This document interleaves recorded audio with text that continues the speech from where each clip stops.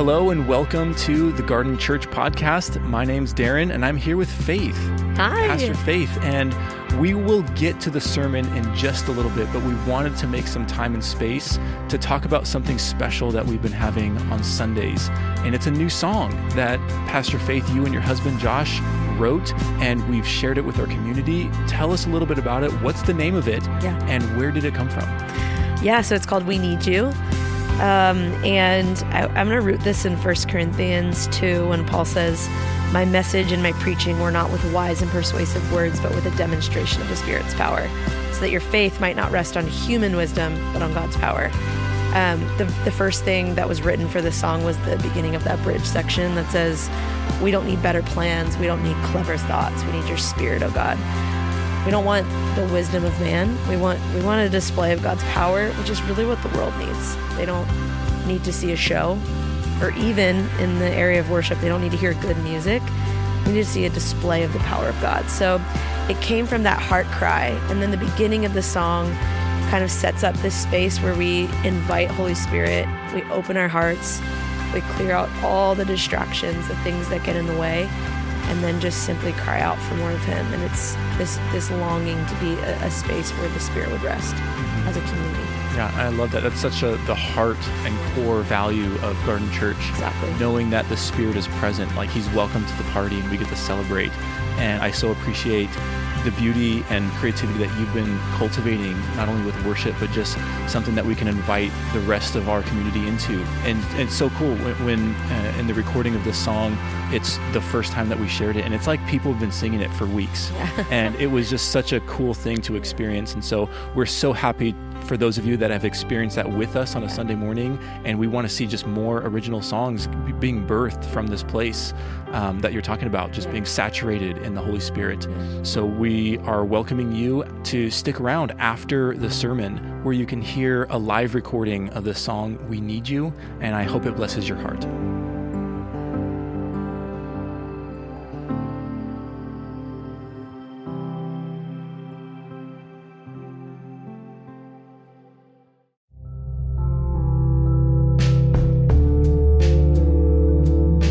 Welcome to the Garden Church podcast.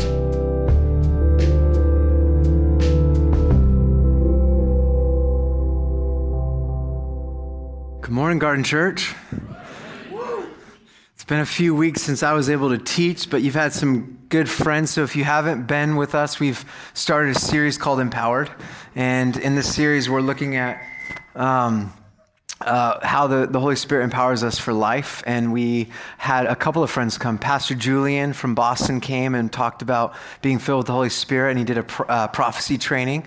And then we had Alex and Hannah Absalom come out, and they're part of our community, and they did an amazing job talking about ministry of the Spirit empowers us for mission and vocation. And then last week I had my friend from the UK, Pete Hughes, was in town, and he preached on how the Spirit empowers us for worship.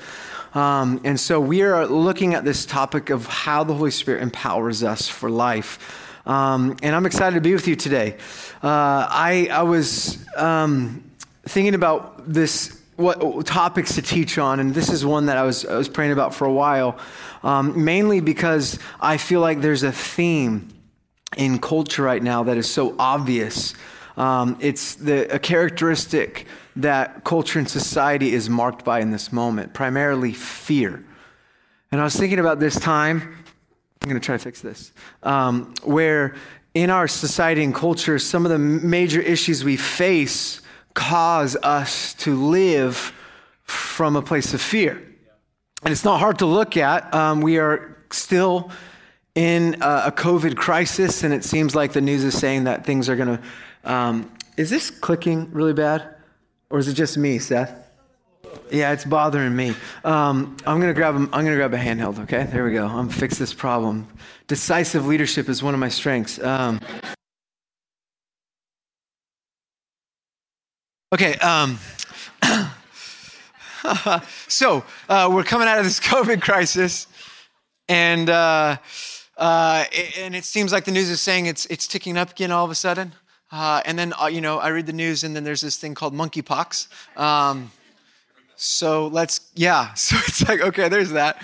And we can joke about that, but inflation is here. Economic uncertainty is causing all sorts of issues. Number one stress right now that people face is personal finances. It's one of the number one issue they face is how are they going to survive the economic uncertainty that we're in. We are witnessing a war in mainland Europe, in Ukraine and Russia. It's impacting loads of people. It's causing famine because we're part of a global society. So where there's a war in mainland Europe, there's famine and hunger in Southeast Asia and Africa. That's happening right now. Last week, one of the worst racially motivated terrorist attacks in the United States in the last 100 years took place. It's tragic and heartbreaking, and I've been talking with people in our church, people of color, who are saying that incident in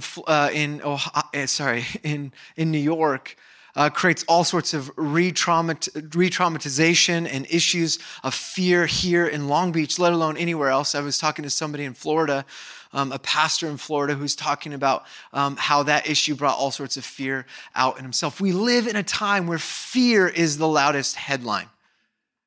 There's so many reasons to live from this place of fear. Politics continue to spiral towards new forms of extremism. We've created labels and phrases to categorize our enemies on the other side, so we see them as problems rather than brothers and sisters. So I'm going to take this. I'm going to take this tail off. No, baby, you want to help me? You want to come on stage and help? Come. Why don't you come up here? I'm good. I got it. Thank you, love. Any chance I can get to get you to hold a microphone and share something, I will. According to one report I read this week, 1 in 5 Americans say that anxiety has had a significant impact on their daily life. 1 in 5. While over 52% say anxiety has at least some impact. So 52% of Americans saying anxiety has some impact on their daily life. Anxiety. Younger generations were even more likely to report about this. They said 71% of Gen Z and 58% of millennials said that anxiety impacts their daily life. 71% of our youth. 7 out of 10 of those that came in our youth. 60% of millennials and 68% of Gen Z said that they often feel like they can't get control of their thoughts. There's this whole conversation about self-doubt from this study. What I see right now, what I'm witnessing, what I'm observing as a father who thinking about his kids who will inherit the world we create for them, is that there's a crisis. There's a problem we face like never before in the West. And I can't help but think with all of these things, my prayer lately has been, Jesus, come back soon. And I've never really prayed that growing up. It was never somebody who was like, oh my gosh, please come back. I'm in this place where I'm overwhelmed by the growing tragedies we face. Is anyone else here in this situation? That as I was praying about this, I was thinking about this topic because what I see so clearly in Scripture, the Holy Spirit, what the Holy Spirit comes to do is something we don't see. But as I was thinking about this, I was thinking about our reaction to it as the church, and I'll speak to that in a second. But I felt like God was bubbling up faith for this moment. This is our time. This is our moment as the church, where the world is living in fear and anxiety. We know how the story ends. But do we live like it? Do we live in this middle moment, in this now and not yet reality of God's arrival in heaven, breaking through, kingdom on earth, rule and reign, and yet not fully realize? Do we live in this place empowered by the presence of God? Or are we living by the news? Are we living by the cultural narratives of fear, the impossibility syndrome? Anxiety is destroying our bodies and our brains. And the church, this is our moment. This is our moment to show the world how to be human again. And I believe that the Holy Spirit empowers us to live as humans, out of the intentionality of God's creation. He created us to live in perfect relationship with the divine. He breathed his spirit into us. Our original intent was breath of life, oxygen of the Spirit of God. And in a world filled with fear, we need a fearless church. What I want to talk about today is how the Spirit empowers courage in a world of fear. Are you with me? I want to anchor this in a story that's familiar. Go to Acts chapter 4. We're going to look at a few passages of Scripture, but I want to talk about how the Spirit empowers courage. And I don't want to talk about courage the way culture defines it. I want to talk about biblical courage. But let's anchor it in the narrative of Scripture. For us, we are a Bible church and a Spirit church. There's no debate about this. The only biblical church is a Spirit-filled church in the Scriptures. So if you're like, oh, are you a word church or are you Spirit? Well, you can't be a word church in the Bible without the Holy Spirit. If you just follow the book of Acts and see. So if you are filled with the Holy Spirit, the Spirit's going to push you towards the Scripture. And if you read the Scriptures, it's going to push you towards the Holy Spirit. It's this great cycle. So get comfortable with both.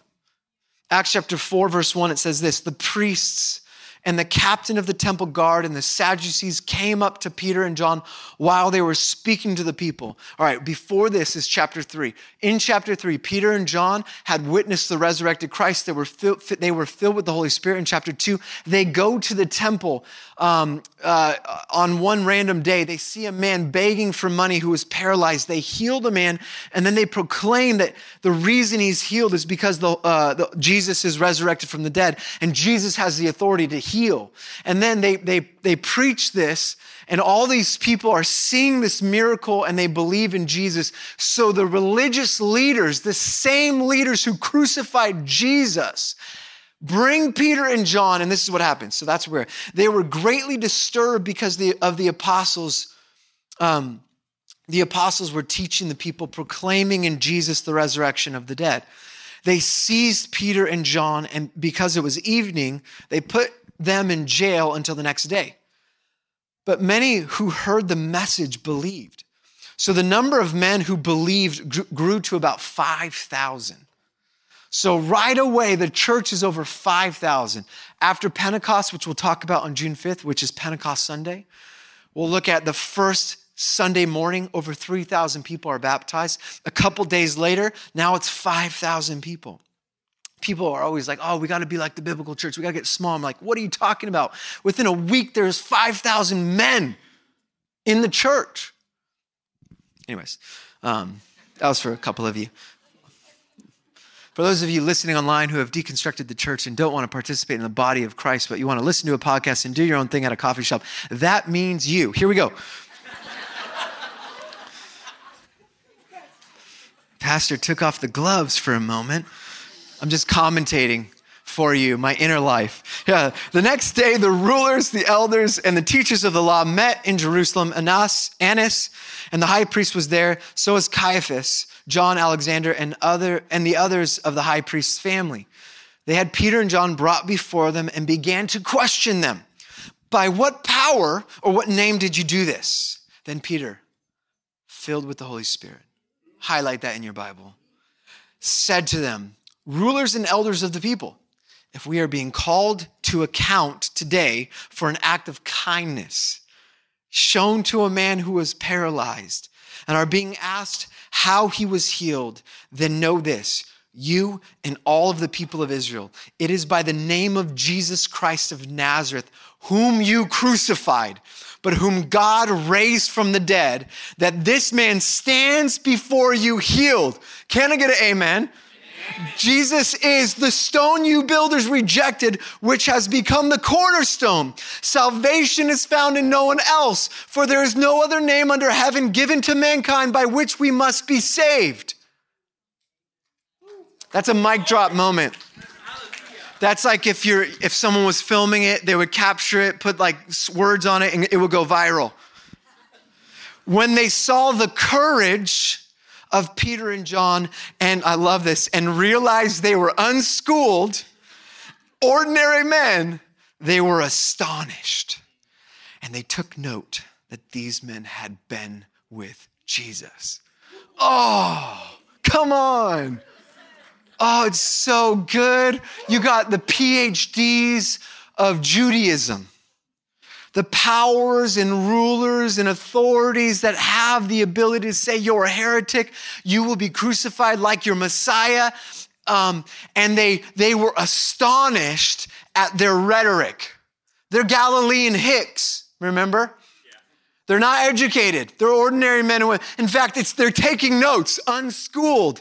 There's no rabbinic school that these people have went to. They're ordinary men. They're fishermen, in fact. But they had been with Jesus.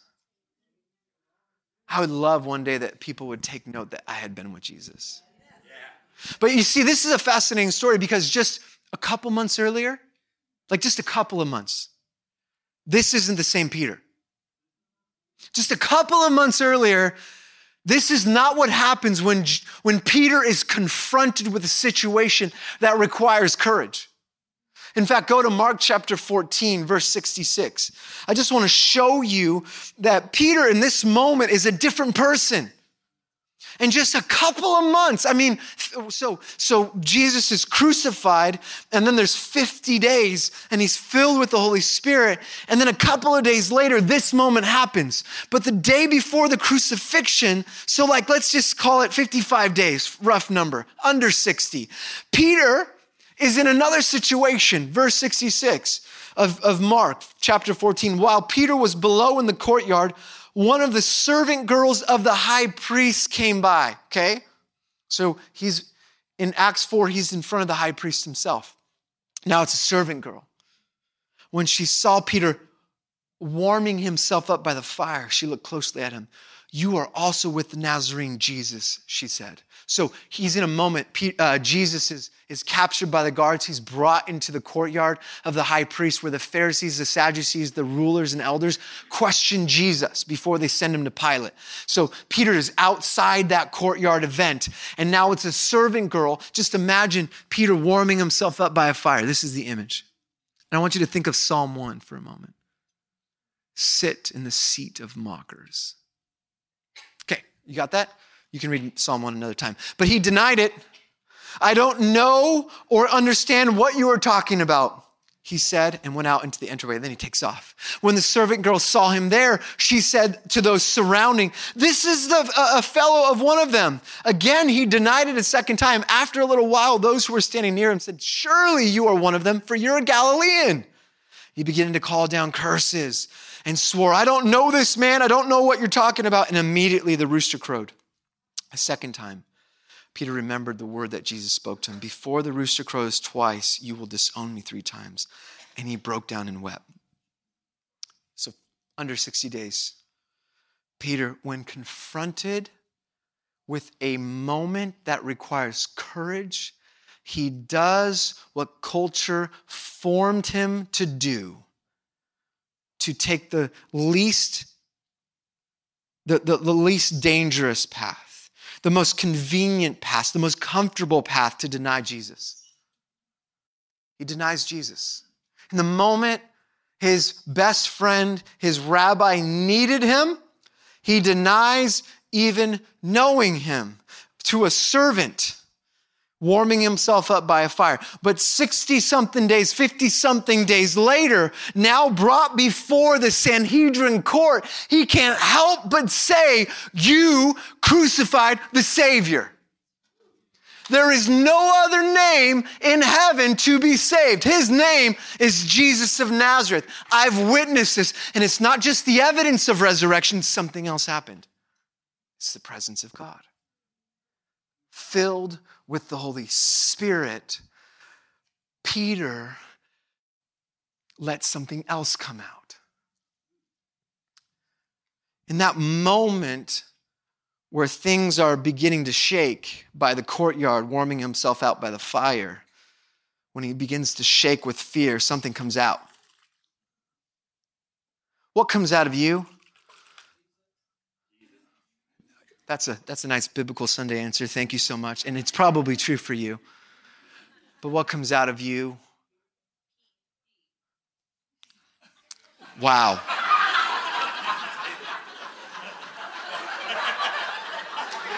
For those of you that are listening at home, Two of the audience members' congregation said P. And if we were playing Jeopardy, that is no. What comes out of you when you're afraid? When you're anxious? When the world is shaking around you and you don't know how you're going to pay rent? What comes out of you when you have conflict with a friend in a text message thread and you don't know where you stand relationally? What comes out of you? Fear, anxiety, worry. You begin to create a narrative of how you've been wronged. You begin to stress out about how you'll make rent. You live from a space of uncertainty, and the world has conditioned you towards fear. Not faith, not courage. You have been created to live in perfect, loving relationship, but your brains have been neurally transformed. You have neural pathways towards fear because this is the culture we're swimming in. Are you with me? 2 Timothy chapter 1, verse 7 says, "For the Spirit God gave us does not make us timid, but gives us power," dunamis, love, and self-discipline. The Spirit God gives us is not one of lacking mental or moral strength or cowardice, timidity, but the Spirit gives us power, boldness, courage to live from a different world. But we live in this cultural moment, in a moment where fear reigns in our lives. I don't think we realize how bad it's gotten. We can talk about the stats, but we don't realize how we've been formed into a dominant mechanism that has control over our decisions. Dr. Caroline Leaf, in her book, great book, Switch on Your Brain, she's a psychiatrist, a neuroscientist, and she demonstrates how the biblical truths of Scripture line up with neuroscience and psychology. It's a great book. She says, when we distort, listen to this, when we distort love and truth, we wire this perversion into our brains and in a sense create a brain damage. This is not an exaggeration because our brains are wired for love, not fear. And therefore, all the circuits, neurochemical, neuropsychological, neurobiological, electromagnetic, and quantum, are geared up for healthy, not toxic thinking. If we allow ourselves to learn fear, it creates chaos and havoc in our brains. She goes on to say neural pathways are created in our minds by repeatedly thinking the same thoughts, which ultimately create a personal mindset. So she uses the illustration of like taking a machete and hacking a path through the jungle. That's how our brains create neural pathways. So it's helpful for things like, hey, how to get dressed in the morning and brush our teeth. We just do that over and over again. So we just don't have to think about, how do I brush my teeth today? Let me YouTube how to brush my teeth today. We just naturally learn how to do those things, or how to remember our kids' names. That's neural pathways working, creating brain cells. It's literally building proteins in your brain that electrical transfer of information goes super fast. It's a highway, you could say. But it's unhelpful when that thought is toxic. Like when you get that text message and it's a little vague and you immediately go to insecurity and self-doubt. Or when you walk into a room and you're more concerned about what people will think about you, about what you look like, about what you know, about what you'll sound like, than walking into the room wondering what divine encounter God might have for this room, because you're now there. See, what I want to talk about is the Spirit empowers courage. The Spirit's going to empower you to live from heaven's perspective towards earth. This is something I've been dreaming about, thinking about, studying, trying to understand, that we live with all of these cultural moments of crisis. And it seems like the best thing we can offer the world is to escape it. It seems like as Christians are worried about California, they just want to leave it, right? I know what we got to do. We got to go to God's country in Idaho or Texas or Florida. Yeah. Go where it's red. I'm going to move from Long Beach to Orange County because it's safer there for Christians. Dinner table conversations with some of you. Do you not realize if all the Christians go, who's going to win? We were made for this. And if you read historical accounts of the church thrives in opposition. We thrive when it doesn't make sense for Christians to live there. Like during the first bubonic plague, who took care of all the sick people? The Christians. When there was an orphan crisis, who created the first orphanage? Christians. When there was a lack of education and people were drinking and going crazy with alcohol, who created moderation in universities? Christians. This is our moment.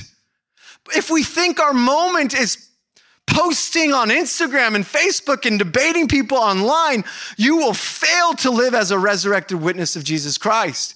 But if you recognize that God wants to bubble something out so that when things shake, what shakes is divine. It's Jesus, not pee, and anything else. Wake up, church. You need the presence of God to give you courage for this moment. You need to have a mindset that's shaped in the image of Christ, a mind of Jesus. He wants to give you supernatural solutions for your everyday life. He wants to empower you to live as a teacher, as a graphic designer, as a business owner, as a homeschool mom or dad. He wants to give you divine revelation for that vocation, so that your solutions come, it's not up here, right here, from the presence of the Holy Spirit with you. But the problem is you've been conditioning your brain with a highway towards fear in the world. We need new ways of thinking. So Peter, formed by a world of fear, responds the only way he knows how. I never knew him. He had been conditioned to protect himself, to self-justify his decisions. This is the best way. He had developed neural pathways formed over a lifetime into his brain that made it easy for him to deny Jesus. Your brain is designed, according to science, to use the least amount of energy as possible to come up with a conclusion. So for him, it was a no-brainer. But I wonder how much he regretted that decision. I wonder how much, as he wept bitterly, he said, give me another chance. Give me another chance. And then Jesus is raised from the dead and they're like, hey, his body's not there. And he's like, uh-oh.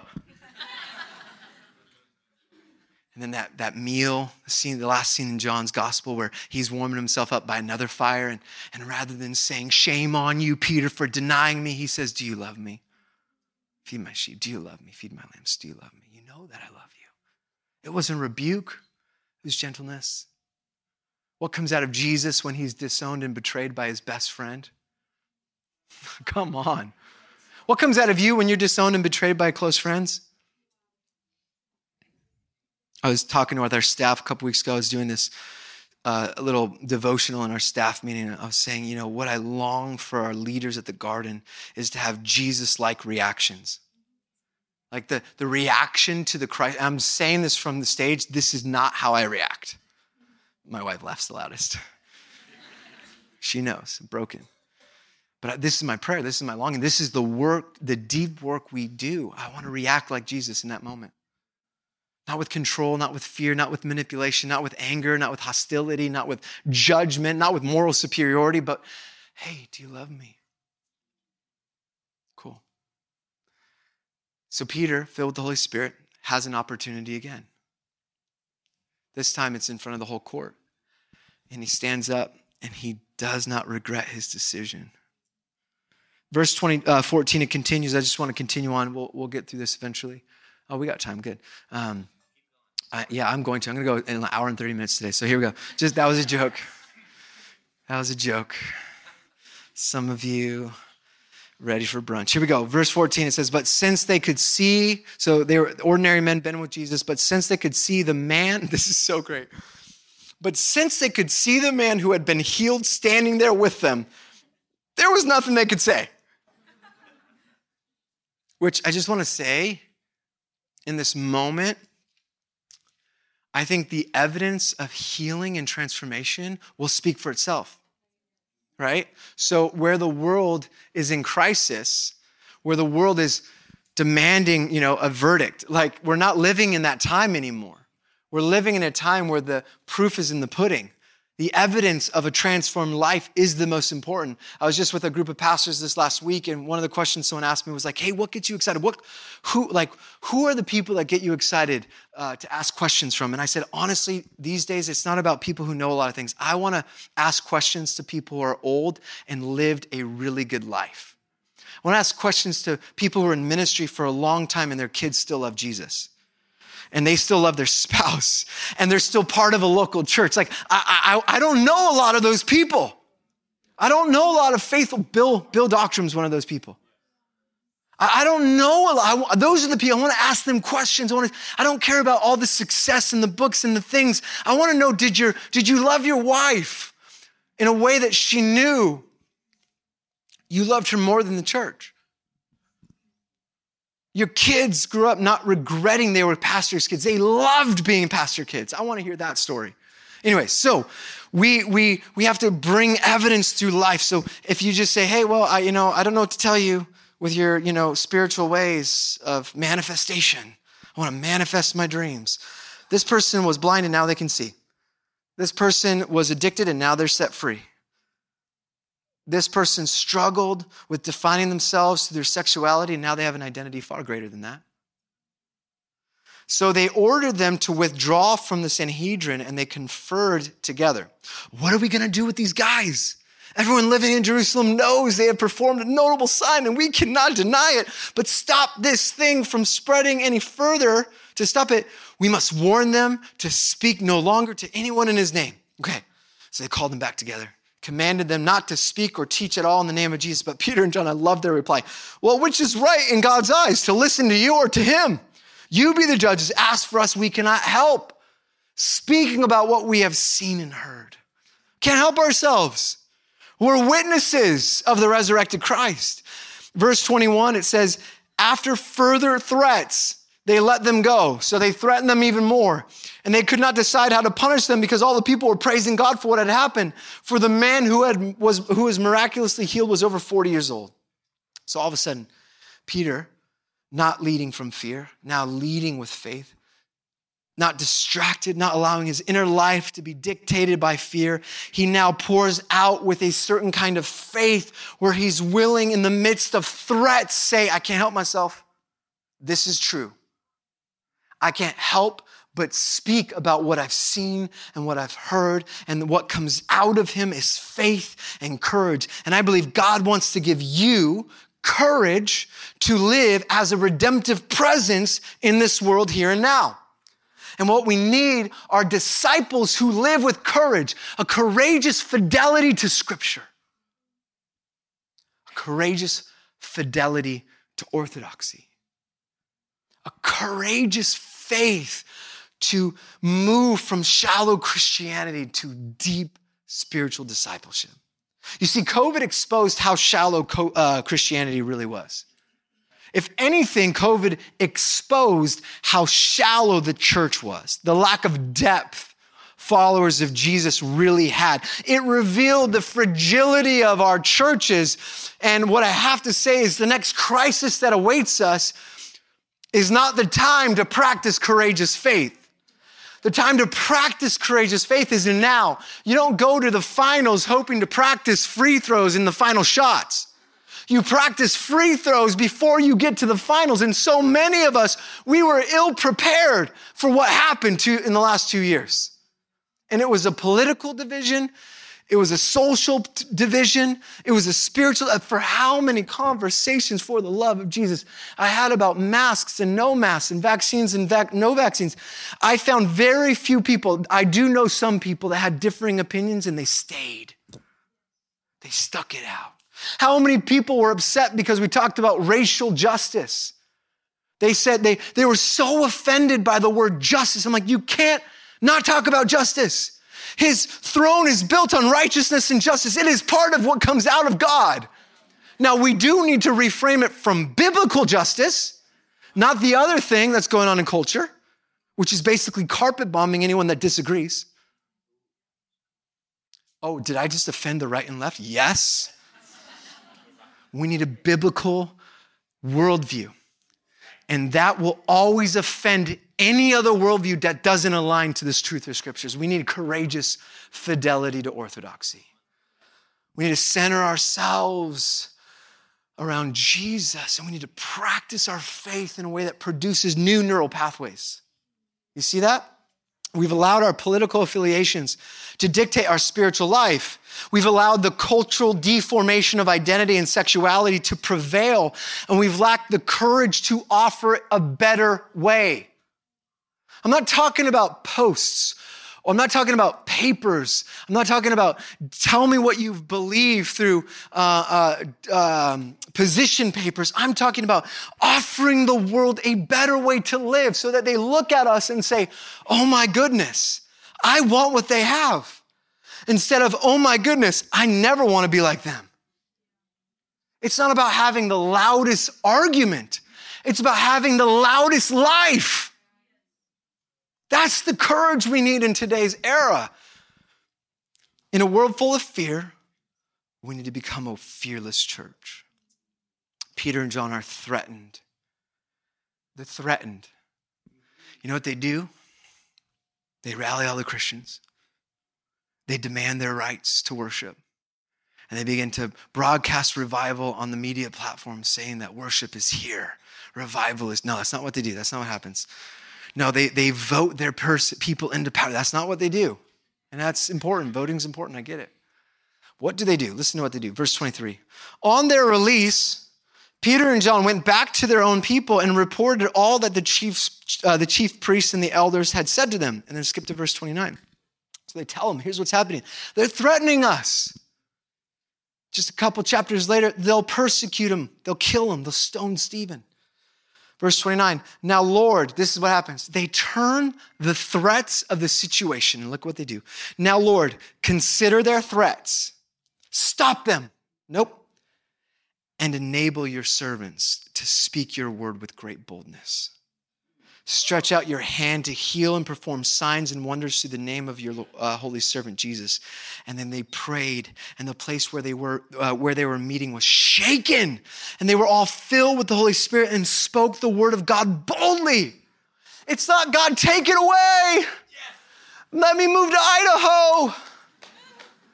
Let me go to Orange County. No. Consider their threats. Consider their threats. Let me speak the word boldly. And would you move with signs and wonders and healing? So it's undeniable. It's not get me out of here. It's let me live in truth.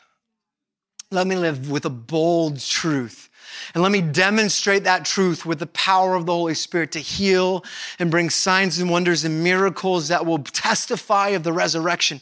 Lord, consider their threats and move powerfully. And when they pray this, remember, they were already filled with the Holy Spirit. They're in another room. The room shakes. And they're filled again, which we've talked about. Ephesians 5, chapter 5, verse 18. Paul commands the church to be filled. Keep on being filled with the Holy Spirit. And there's evidence of this. And as a result of the presence of God filling the church, they spoke the word boldly. This is what God wants to do. Consider the threats and enable your servants. Consider the demands, the mandates, and enable your servants. They pray for courage in the face of fear. They pray for boldness. And in that moment, they live from a different place. I want to just speak on this for just a moment. In our culture right now, in this moment, authority, the highest authority in the land, is found inside the individual autonomous self. This is what our culture is creating, that the individual autonomous self is the highest divine authority in the Western world. So whatever I feel about myself is the greatest truth I can live from. In our culture, our society now creates systems and structures to hold accountable that perspective. I know this is going to offend some of you, but you know what? This is the reality of the land we live in. Culture has made the self the highest authority of the land. And whatever the autonomous self-individual decides, there becomes a power and authority in the land to legislate and govern those decisions for each individuals. And we see this over and over again. It's obviously in politics. It's in every system we have on society in the Western context. But what we see in culture, in every reality show, in every self-help book, is this lie, which is manifesting as courageous. It's this: live your truth. This is the greatest lie our culture has given us. That the truest thing about whatever you feel it is your greatest truth. And to have courage to live that out is not really courageous. Let me tell you why. Because our culture, it has a shallow view of courage. Cultural courage is shallow. Cultural courage yells at the top of its lungs. It broadcasts itself as courage, but when it's exposed, it exposes something. It believes for something. But our real current cultural courage lacks real strength because our cultural courage is fragile. It requires everyone to agree with it. It forces systems to enforce its belief, and therefore mob rule will cancel anything that doesn't agree with it. It's not courage. And let me just explain, because I was thinking about this, because kind of the greatest storytellers of our time is the Marvel franchise. Right? Yes, agree? Like Disney has one, owning Star Wars franchise, Marvel franchise, Avatar, Disney, Pixar. There's a famous professor at USC in 2013. Her name's Babette Buster, and she was an expert in screenwriting and storytelling. And she said, the cultural artifacts of our day tell you what people are hungry for. And in 2013, she looked at the previous top-selling grossing films of all time. It was Iron Man, Iron Man 2, Toy Story 2. There were Avatar, all these stories of superheroes. And all of these superheroes or these stories had one thing in common. They had an ordinary person that faced a challenge. And in the challenge, they had to have courage to face the challenge and either become fully alive or the living dead. And this is true of every major film that we saw for the last 10 years, but something's changed.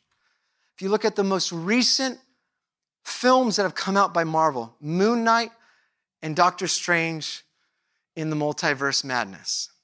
What's interesting about these two are these. I find it interesting that Marvel films are now dealing with trauma, supernatural or spiritualism, and the self. Moon Knight reveals the trauma of one man's life that leads him towards a journey of self-discovery and cosmic battle. If you've ever seen it. Doctor Strange in the Multiverse Madness, I'm not going to give this away, but one woman's inability to cope with tragedy and trauma creates a monster that literally destroys the multiverse universe in her attempt to make her autonomous self happy. And she uses her power of witchcraft, spirituality. I think it's fascinating. It's not enough to have infinity stones and cosmic power like Thanos. We now have to mess with multi-dimensions, of course, because we know as humans it's not enough to have superpower. We have to go to heaven and hell. This is what culture is saying. In the story of the multiverse, it's one person begins to mess with witchcraft and spirituality to gain power over someone else. And the way it's resolved is by one girl trusting her inner self. And she just has to trust herself, and she can defeat this witch. You don't have to see the movie now, I just gave it to you. This is our culture. These are cultural artifacts. They're showing us the mindset. We now live in a world where it's not, it's like, I'm just gonna go one more, Matrix, the last Matrix, right? So before, if you haven't seen it, you've had plenty of time. Before 1, 2, and 3, you have the architect, modernism. Everything is in perfect order, and then there are these little pockets that emerge, and they begin to distort like a virus, the matrix. But in the new matrix, it's not an architect, it's the analyst He's a psychologist, a therapist, and he's literally saying the people in the matrix long to be in the matrix because they love the emotions of it. And his whole task is to mess with people's emotions. He is literally blinking at us. This is about artificial intelligence and algorithms of our current media and tech companies. We don't see it, but this is what's happening in our culture. You guys are like, who is this guy? What are you saying? This is what keeps me up at night. I love talking about this.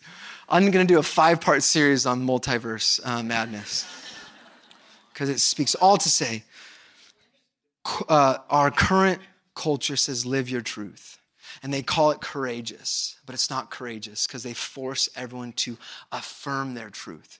Real courage is living, knowing who you really are, knowing who Jesus is, and standing from that space with boldness despite what everyone else thinks.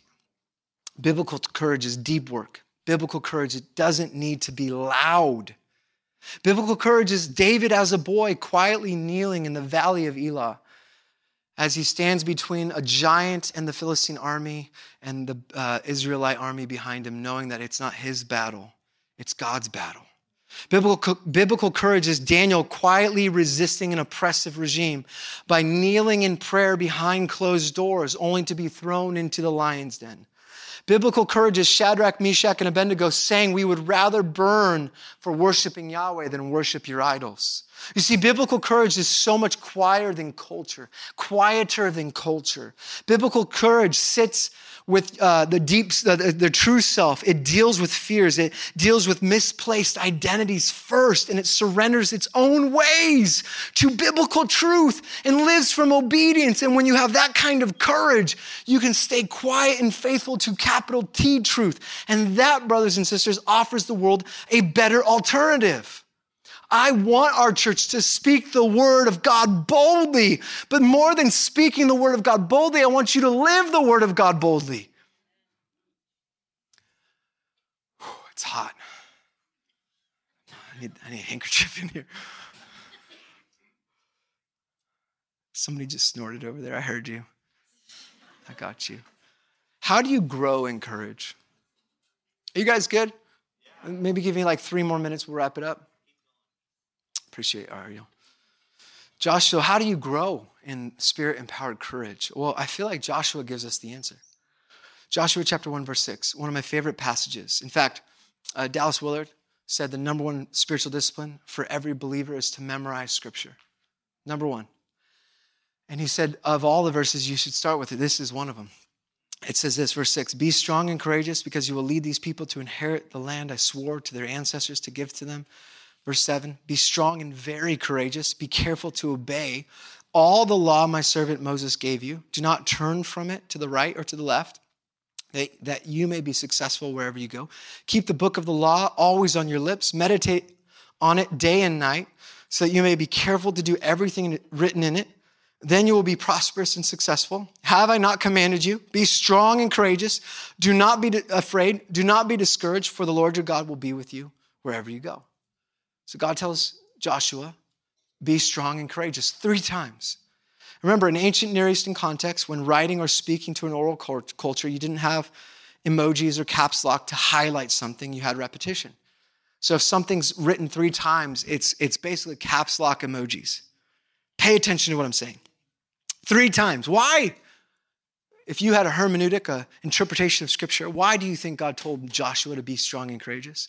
What do you think the reasoning was? To remember it? Yep. What else? Nailed it. He was probably full of fear and insecurity. Remember, he was taking over after Moses.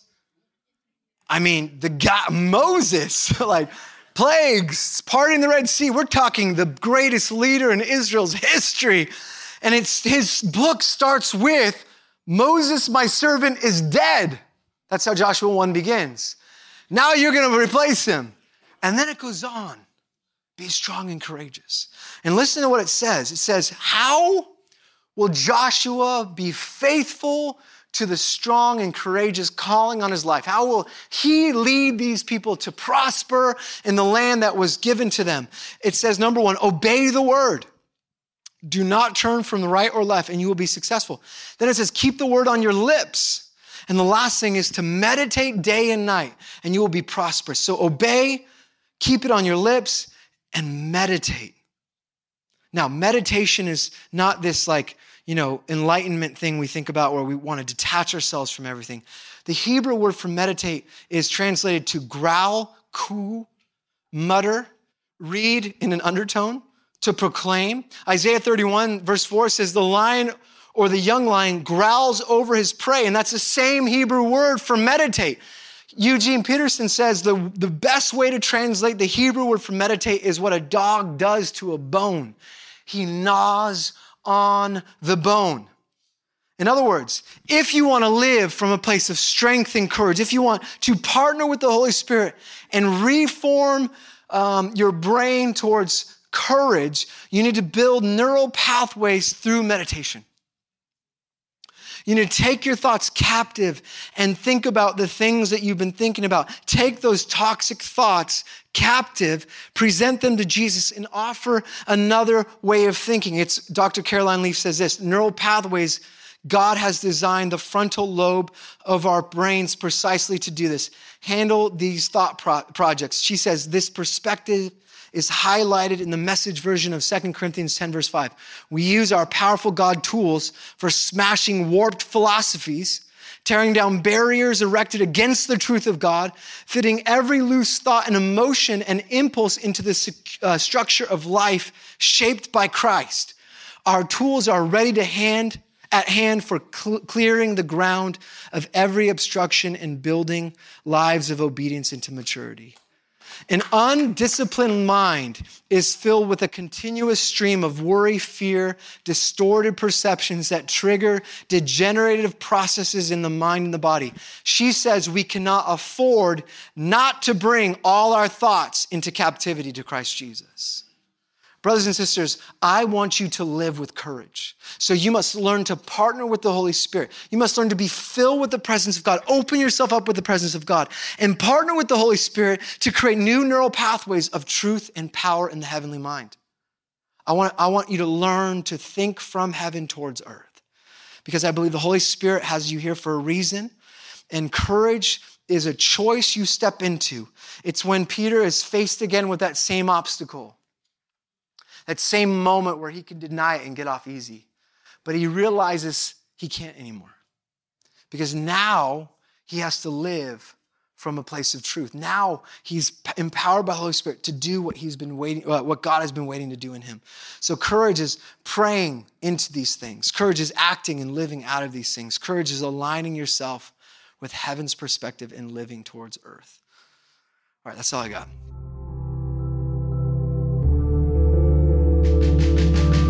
Thank you for listening. For more information, please visit garden.church.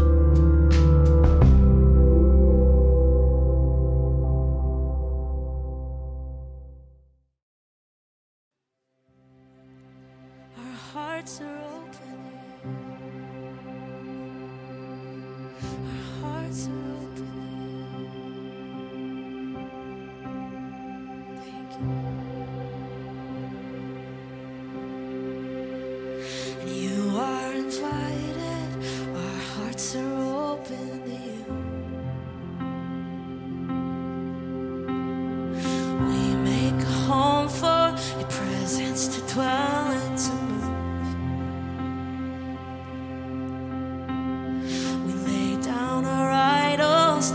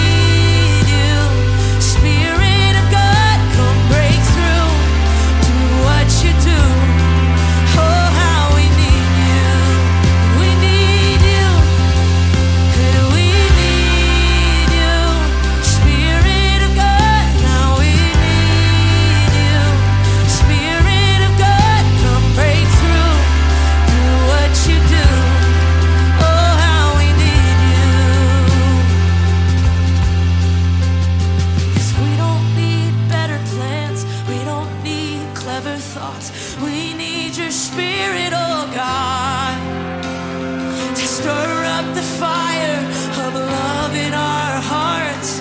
We need your spirit.